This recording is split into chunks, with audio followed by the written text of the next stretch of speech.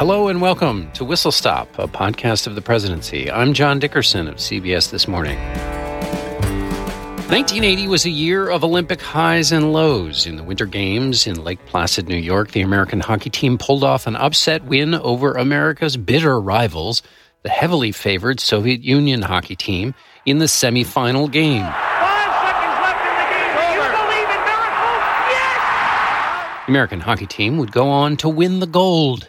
American kids in gyms, in pools, and on running tracks cheered and awaited their chance to take on the Cold War adversary in the Summer Olympics. It was a great Winter Olympics, said Glenn Mills, a swimmer, for us, and we weren't even supposed to be that good in the Winter Olympics. We were thinking, wait until we do our thing in the summer. It was such an emotional high. We were so happy for all of them, and we couldn't wait to do it ourselves. Or there were those kids who were in their summertime sports who weren't thinking about getting their shot to contribute to the geopolitical push and pull. They just wanted to compete in the Summer Olympics in the sport they'd worked at before the sun came up and the paper landed on the front lawn. But those kids were denied that chance. America boycotted the Summer Olympic Games in 1980 in response to the Russian occupation of Afghanistan. Here, on the eve of the next Winter Olympiad, we'll have the story of that decision by President Jimmy Carter after a word from our sponsor. Our whistle stop today is February 5th, 1980, and heavyweight champion Muhammad Ali has landed in Tanzania on a diplomatic mission for the American president. What, you thought Dennis Rodman was the only one who could be an athlete and maintain the careful equilibrium between nation-states on the diplomatic front?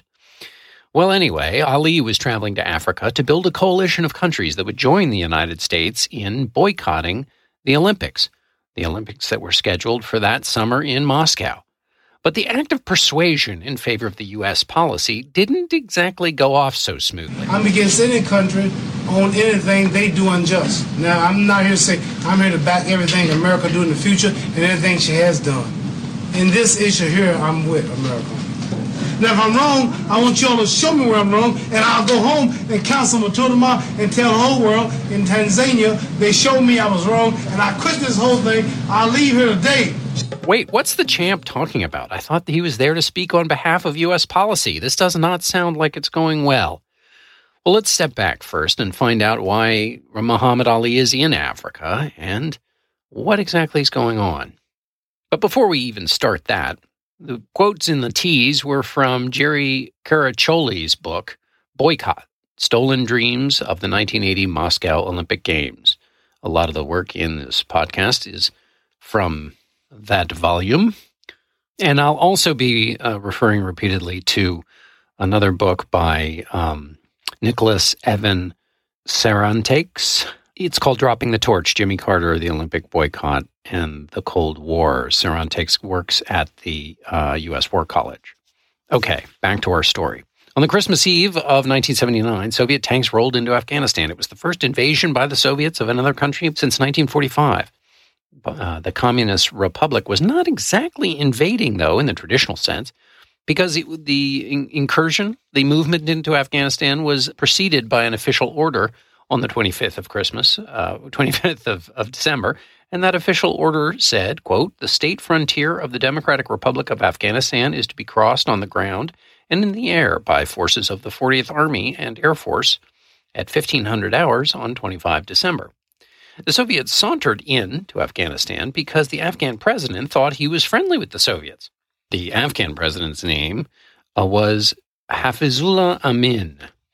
Amin had a portrait of Joseph Stalin on his desk, and when Amin, was subjugating the Afghan people on the behalf of the communist regime, he nevertheless ruffled a few feathers back in Moscow, to the point where he was criticized for his brutality by the Soviet leaders back in Moscow, and he responded, "Comrade Stalin showed us how to build socialism in a backwards country."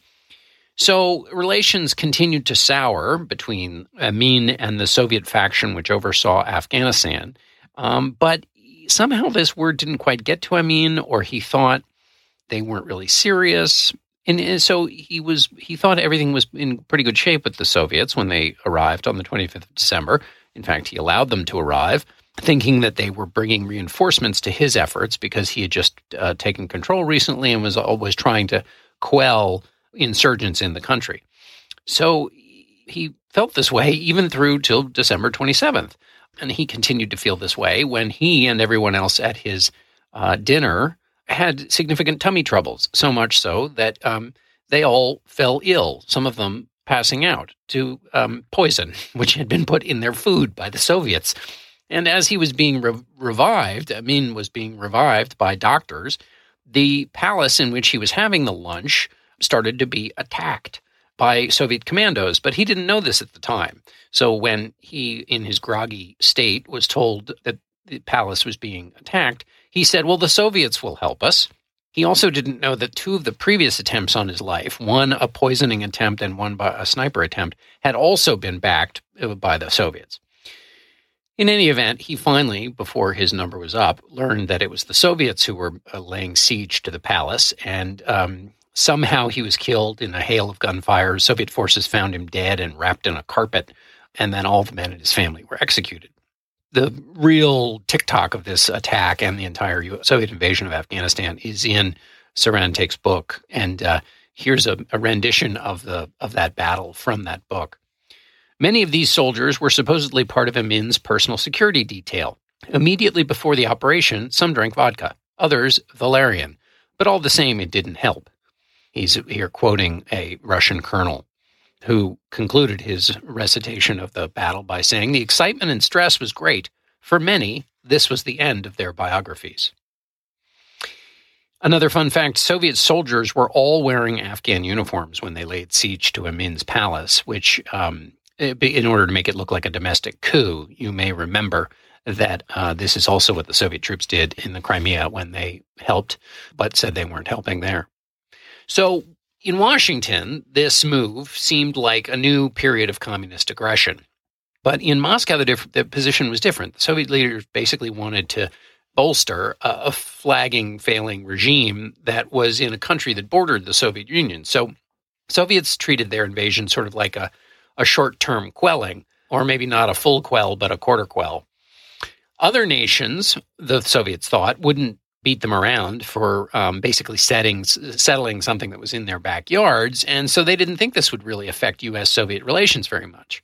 In Washington, though, they saw it quite differently. And Jimmy Carter's national security advisor, Zbigniew Brzezinski, viewed this action as hostile in specific terms.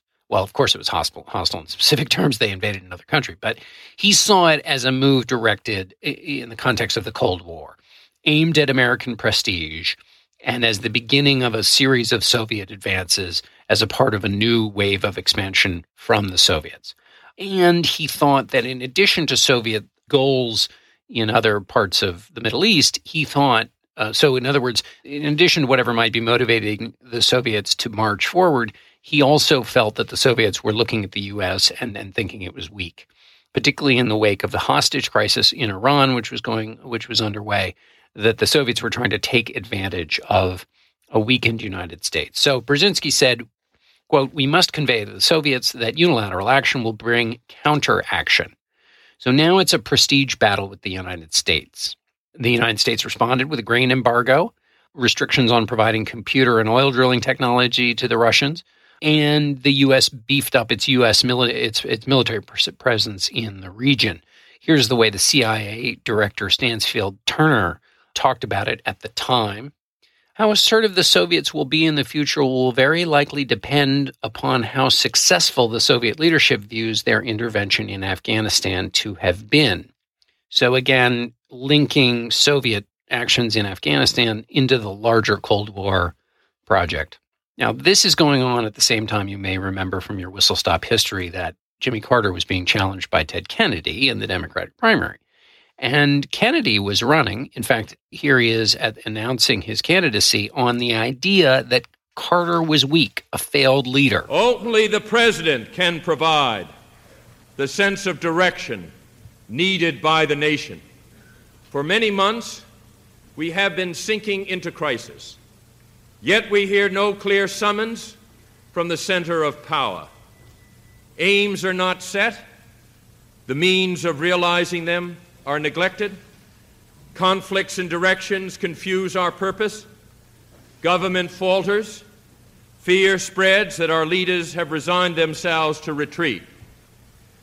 This country is not prepared to sound retreat. It is ready to advance.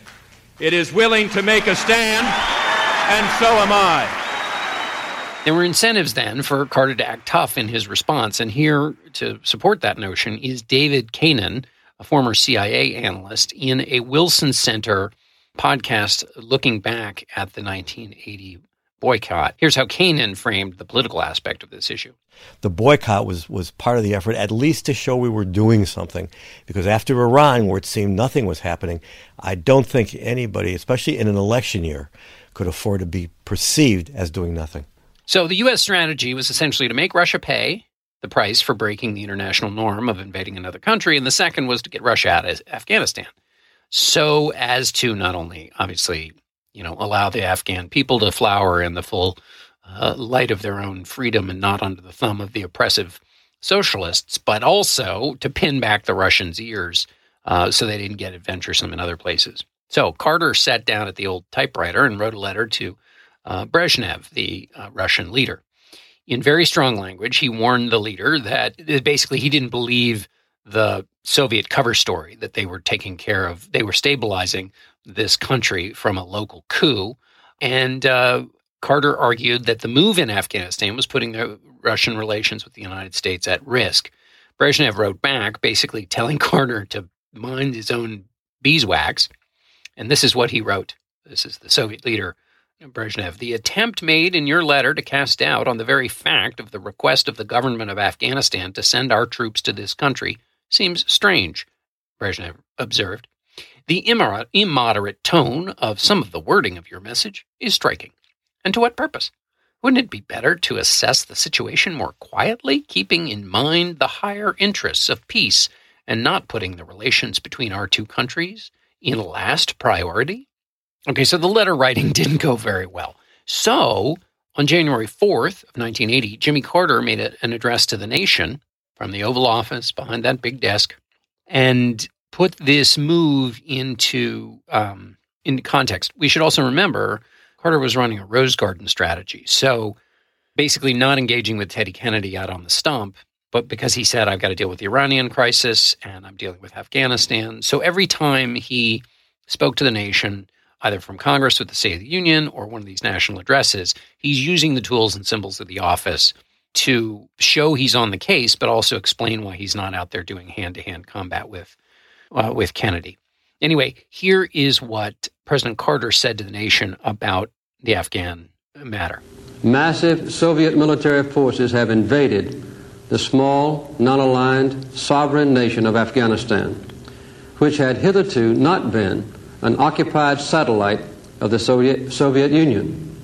This invasion is an extremely serious threat to peace because of a threat of further Soviet expansion into neighboring countries in Southwest Asia, and also because such an aggressive military policy is unsettling to other peoples throughout the world.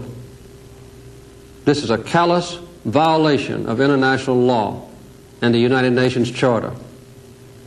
It is a deliberate effort of a powerful atheistic government to subjugate an independent Islamic people. We must recognize the strategic importance of Afghanistan to stability and peace.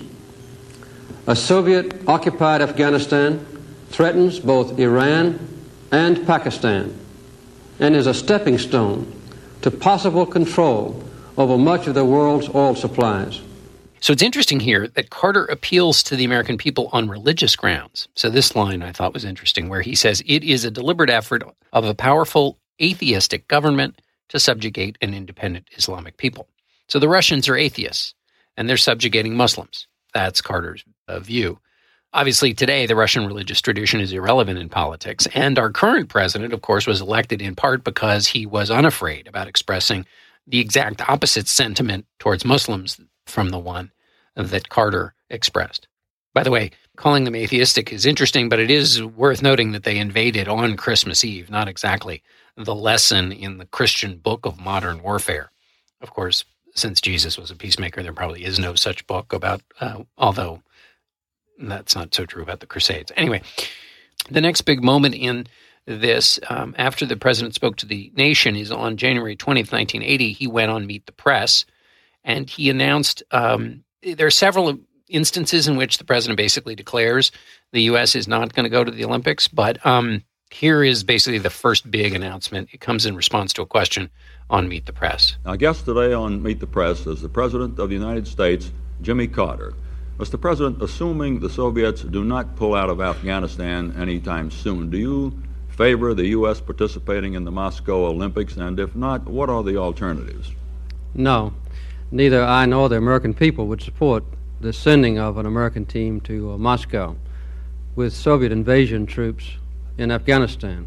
So Carter went on Meet the Press to continue to, he said that he favored a permanent Olympic sites for the summer and the winter games, suggesting Greece for the permanent summer site. Greece, of course, the location for the games from 776 BC through 393 AD. At this point, 104 nations had voted in the United Nations to condemn the Russian invasion of Afghanistan that took place in December of 1979, and Carter on Meet the Press said he hoped that as many nations would support his call for a boycott. Now, privately, Carter had been told by his lawyers that he didn't have the legal authority to prevent American athletes from attending the Olympic Games in Moscow unless he invoked something called the International Economic Emergency Controls Act. To invoke that, he would have had to declare a national emergency. But he was also told that he could seize the passports of U.S. athletes. So they were obviously worried about Russian expansionism. And the reason they seized on the Olympics was that to the Russians, the administration believed sport was an extension of politics.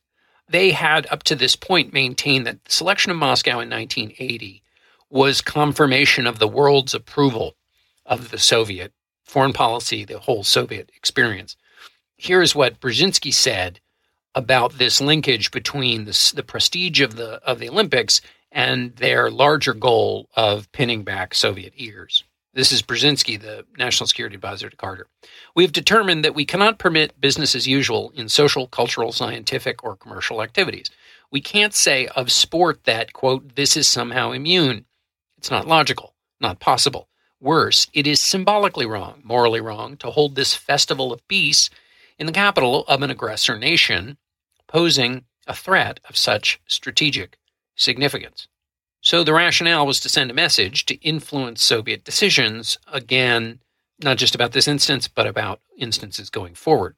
Now, this is where we have a little bit of a split in the administration. CIA Director Stansfield Turner, who I had quoted earlier about the general agreement on the Soviet goals, or the interpretation that Afghanistan represented a new adventurism on the part of the Soviets, Stansfield Turner nevertheless disagreed that the boycott would help. In fact, he felt it would have almost no impact and, in fact, could backfire on the United States. He said, quote, the Soviets would also be able to play the role of an aggrieved party before a particularly sympathetic international audience and to utilize international disagreements over the boycott to exacerbate tensions between the U.S. and non-boycotting or reluctantly boycotting states, probably including some close U.S. allies. So the idea here is that the international benefit of the Olympics, the prestige and power of the Olympics, was itself an inviolate global good. And that while people, other countries, particularly in Europe, might not be all that thrilled about Russian galloping into Afghanistan, protecting the rubble in Afghanistan from Soviet meddling was less interesting to the global community than maintaining the kind of sphere of protection and bubble of geopolitical safety that surrounded the Olympic Games. And so what's interesting here is you have the administration trying to use that global stage to embarrass and put Russia into a corner, using the prestige of the Games as leverage to get Russia to do what it wants to do.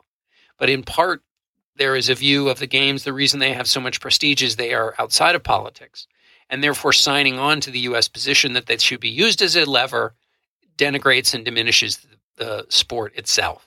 So it's a kind of jump ball about how the Olympics should be used And the U.S. has struck this position and is now trying to get its allies to come along. Stansfield Turner says it might backfire. The president of the International Olympic Committee, Lord Killannon, was not a fan of the president's comments on Meet the Press. He said that the president had been hasty and said it would be legally and technically impossible to move the games from Moscow this late in the process. Moscow, for its part, said, hey, we're going to send our athletes to Lake Placid to the Winter Olympics, even though you're making all these saber-rattling noises. Or I guess they're not saber-rattling, but whatever. You're reacting so harshly to our invasion in Afghanistan. We're still going to go to Lake Placid for the Winter Olympics, no matter what the United States does about the games in Moscow in the summer. So Carter makes this, he then gives the State of the Union address on the 23rd of January and amps things up in two crucial ways. One is he unleashes something called the Carter Doctrine. And here is what the Carter Doctrine is. Let our position be absolutely clear. An attempt by any outside force to gain control of the Persian Gulf region will be regarded as an assault on the vital interests of the United States of America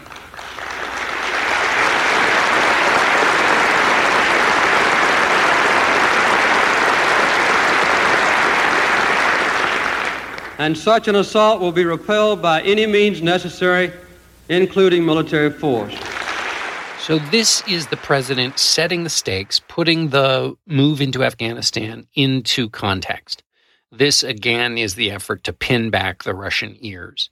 So whatever may happen as a result of what's going on in Afghanistan, the president is putting down a marker about U.S. military force in response to more Russian adventurism. But then the president got a big applause line when he confronted the Russians with this line about the Olympics. And I have notified the Olympic Committee that with Soviet invading forces in Afghanistan, neither the American people nor I will support sending an Olympic team to Moscow. Now, the American athletes were shocked by this, and 125 athletes at the Olympic Training Center released a statement 2 days after the State of the Union address, and they, in that statement, spoke to the public and said that they had the moral high ground as much as the president did. And here's what the statement said, quote, the very foundations of the Olympic Games began as an instrument of fostering peace. The athletes also argued that the boycott was not going to work. Here's their letter again. We must use actions which achieve results, not symbolic gestures, which only vent emotions. The Olympic Games should be used as a vehicle for peace. Thus, it is vitally important in these troubled times. Interestingly, the Washington Post at about this time ran a quote from 1935 from Eleanor Holm. 36 Olympics were in Germany. Hitler was on the rise. And here's how Eleanor Holm, an athlete at those times, put it. Of course, the United States should not withdraw from the 1936 Olympics. Why should I or any other athlete be penalized for the actions of Joe Zilch or anybody else named Hitler, who has nothing whatsoever to do with us? So a somewhat similar sentiment in 1935 to the one in 1980. Meanwhile, back on the political front, Ted Kennedy, at the end of January, is trying to revive his campaign and gives a real stem-winder of a speech at Georgetown University. He had been laying off making foreign policy critiques about Carter because Carter's in the Rose Garden, and also some people thought it was unpatriotic. Never mind, Kennedy unleashes. And he basically, in the speech at Georgetown University, says that Carter missed the warning signs with the Soviets. And so Kennedy says, it is less than a year since the Vienna summit, when President Carter kissed President Brezhnev on the cheek. We cannot afford, Kennedy said, a foreign policy based on pangs of unrequited love. So there's a lot of pressure for Carter to be tough from the political front, in addition to obviously being tough for all the benefits and reasons that his national security team wants him to be. By the end of January, Congress is being tough. The House of Representatives passed a non-binding resolution approving the decision to stay away from Moscow for the Olympics, and the vote was 386 in favor and 12 opposed. On January 30th, the Senate passed a similar measure with a vote of 88-4. So now we return. It's the end of January. It's now February. Let's return to Muhammad Ali. He's in Africa because African nations had boycotted the Olympics in 1976 when New Zealand's rugby team broke the international sports embargo on apartheid in South Africa. So New Zealand played in South Africa. It wasn't an actual ironclad international sports embargo. It was a norm. Countries weren't playing in South Africa because of its apartheid policies. When New Zealand broke this, 26 African countries retaliated by sitting out the Olympic Games in Montreal in that year, in 1976. So Ali is in Africa trying to play on this sentiment in Africa. They boycotted in 76, and he's arguing that they should join the U.S. for the boycott in 1980. So here is Ali. For example, your kid goes into your house, he steals cookies out of the cookie jar, or he goes in and steals food, or he does something wrong, and you don't spank him. And then tomorrow, you tell him not, you don't spank him. He'll go here and do too much. So the Russians have made a move. And if we don't show no protest, that we don't like it, they may say, hey, the Olympics are going, the Africans came, ain't nobody worried about what we did. Let's go take Iran tomorrow. Then there goes the war. As soon as they do that. That's the champ trying to make his case for why why African nations should join the U.S. boycott. He's arguing basically the slippery slope argument, that if the Russians can just invade Afghanistan, they can invade anywhere, and that it's going to lead to another world war. And he also argues that as a Muslim, he and other African Muslims should want to protect the Muslims in Afghanistan. But Ali, who did some exhibition boxing on this African trip, kind of crumbled under the diplomatic pressure. And here is the one, because he just kept getting asked by African journalists, wait a minute, why should we join this U.S. boycott when the U.S. is still supporting South Africa, still doing business with South Africa, not doing enough to stop the apartheid policies in South Africa? And here's the Washington Post capturing the deflation of the Ali effort and his change of mind. The Washington Post here. Still smarting under African criticism of his role as a U.S. presidential envoy trying to win support in Black Africa for a boycott of the Moscow Olympics, Muhammad Ali said today he was transforming his trip into a fact-finding mission about African grievances against America. As he brought his African mission for President Carter to Liberia, Ali said, I have some control in boxing, but this is a game I can't control.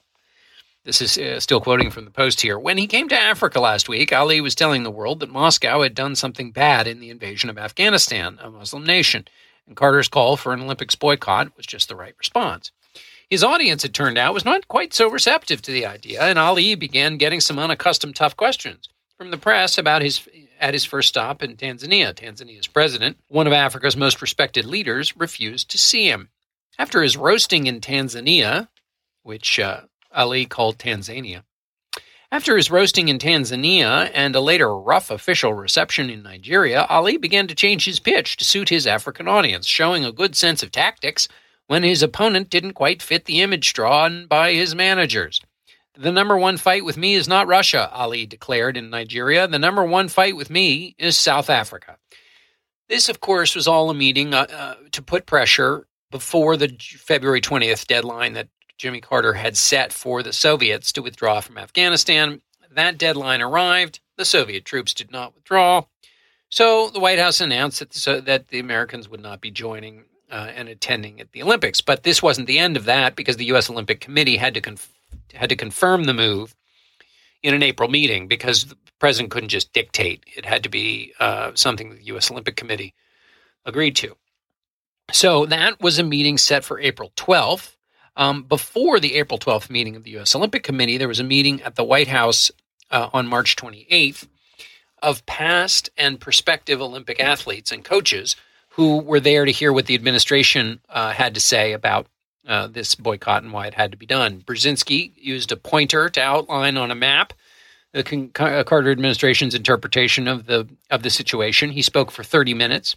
He noted that the 12-week-old takeover of Afghanistan had made it a strategic wedge, effectively doubling the Soviets' border with Iran, Soviet Union's border with Iran, and potentially placing Soviet tactical aircraft within range of the narrow Strait of Hormuz, through which passes, as Brzezinski put it, quote, an enormous percentage of the West's oil.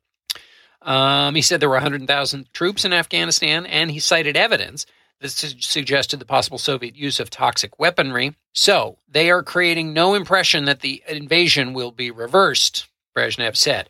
Sports Illustrated quoted Jane Frederick, the American record holder in the pentathlon, who was in the meeting at the White House, and she said, "Yesterday, I was on a sunny track in Santa Barbara. Today, I'm being exposed to the iron realities of the world." Deputy White House counsel Joseph Onek, known to some of you as the father of David Onek and Matt Onek, he sketched for the athletes the administration's plan for an alternative competition, an alternative to the Moscow Olympics. Those games would be scheduled for late August or early September, and they'd be open to all athletes, including the Soviets.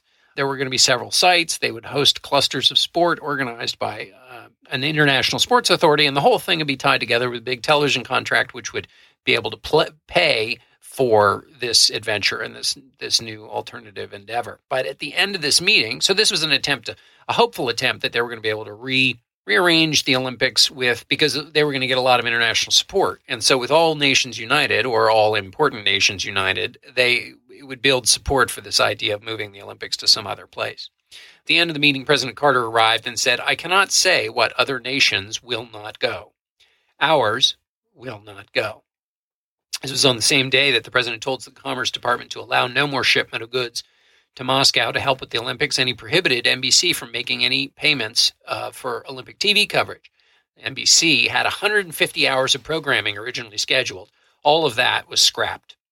So the athletes who were meeting in the White House there on that March 28th meeting then all go across the street to the Hay Adams, as many people often do, and they went to the bar there and got hammered. That's not true. They went to the Hay Adams and they had a discussion, and they went through the sort of, what are we going to do? And here's Sports Illustrated's account of that meeting. The full range of sentiments was clearly expressed. Boxer Jimmy Clark said, "I think it's unpatriotic to even wait for the president to have to tell us not to go." Volleyball player Flo Hyman said, "We are ambassadors of peace. To destroy the Olympic movement, which a boycott may well do, isn't worth a gesture that the Russian people won't even be told about." Sailor Dick Tillman said, "It seems a choice between logic and emotion. Today we got the facts, and they leave little room for hope. But emotionally, Lord, it's hard to give it up." The White House had told the athletes that the Western European countries would go along, and they wouldn't participate, especially the French. And so with that kind of international support for the U.S. position, that might convince the International Olympic Committee to change or postpone the games.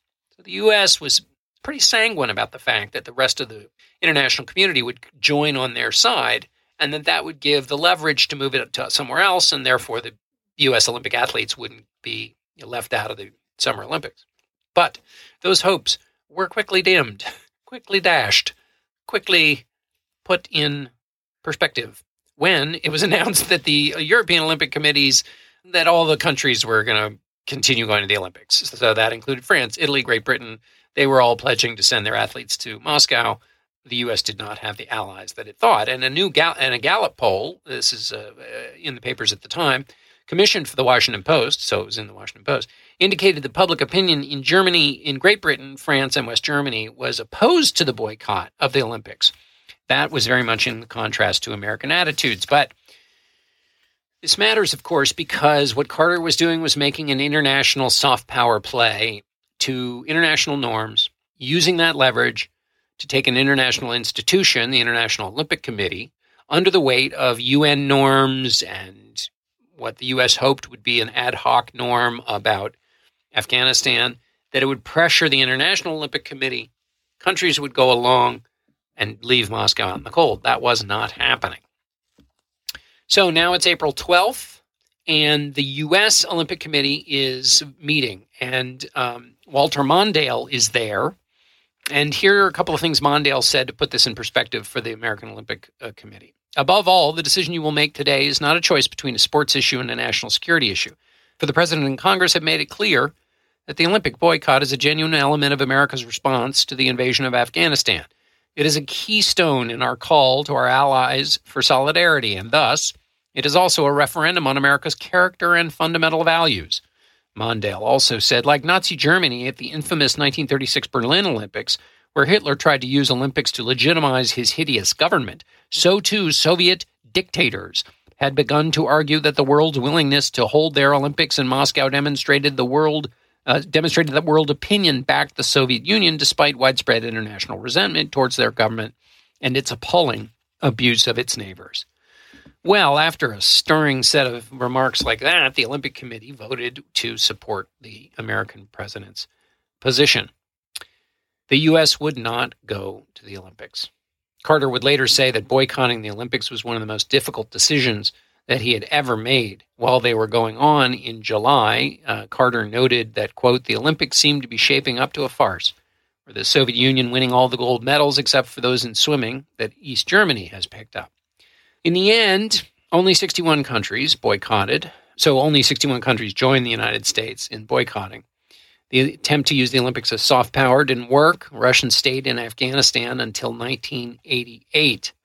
But the boycott of the 80 Olympics did lead to a boycott of the 1984 Summer Olympics in Los Angeles. That involved the Russians and 14 Eastern Bloc countries. All of this was led by the Soviet Union, which initiated the boycott. And they organized their own major event called the Friendship Games. And that was a kind of a ripple effect of the U.S. boycott in 1980, and obviously froze up in U.S. relations with the Russians. But then finally, we, of course, have the effect on the athletes, and this is from Jerry Caraccioli's book. This is swimmer Glenn Mills talking about the asterisk that would forever follow him in his life. I went to school at the University of Alabama, explained Mills. In the press guide, Alabama gives its history of all the people that were NCAA champions, Olympians, and things like that. When everything is listed, always next to our names is an asterisk. Under the asterisk, it reads, made 1980 Olympic team, but country boycotted. It's very seldom that you see any of our names listed as Olympians without an asterisk. It kind of implies, well, they're Olympians, but maybe not really. That's it for this edition of Whistle Stop, the presidential podcast. Thanks so much for listening. Our producer was Jason DeLeon. The managing producer of Slate Podcasts is June Thomas. Executive producer is Steve Lichtai. Our Whistle Stop Crackerjack researcher is Brian Rosenwald, who can run an under 7-minute mile. He is one of the editors-in-chief of Made by History, a Washington Post history section. Thanks also to Dustin Gervais of the CBS Radio Empire, who hooked me up with a studio and has been hooking me up and basically is going to keep hooking me up now that I live in New York City. Thanks to all of you out there for listening. I'm John Dickerson of CBS This Morning. We'll be back in a couple of weeks, as we always are, for another edition of Whistle Stop.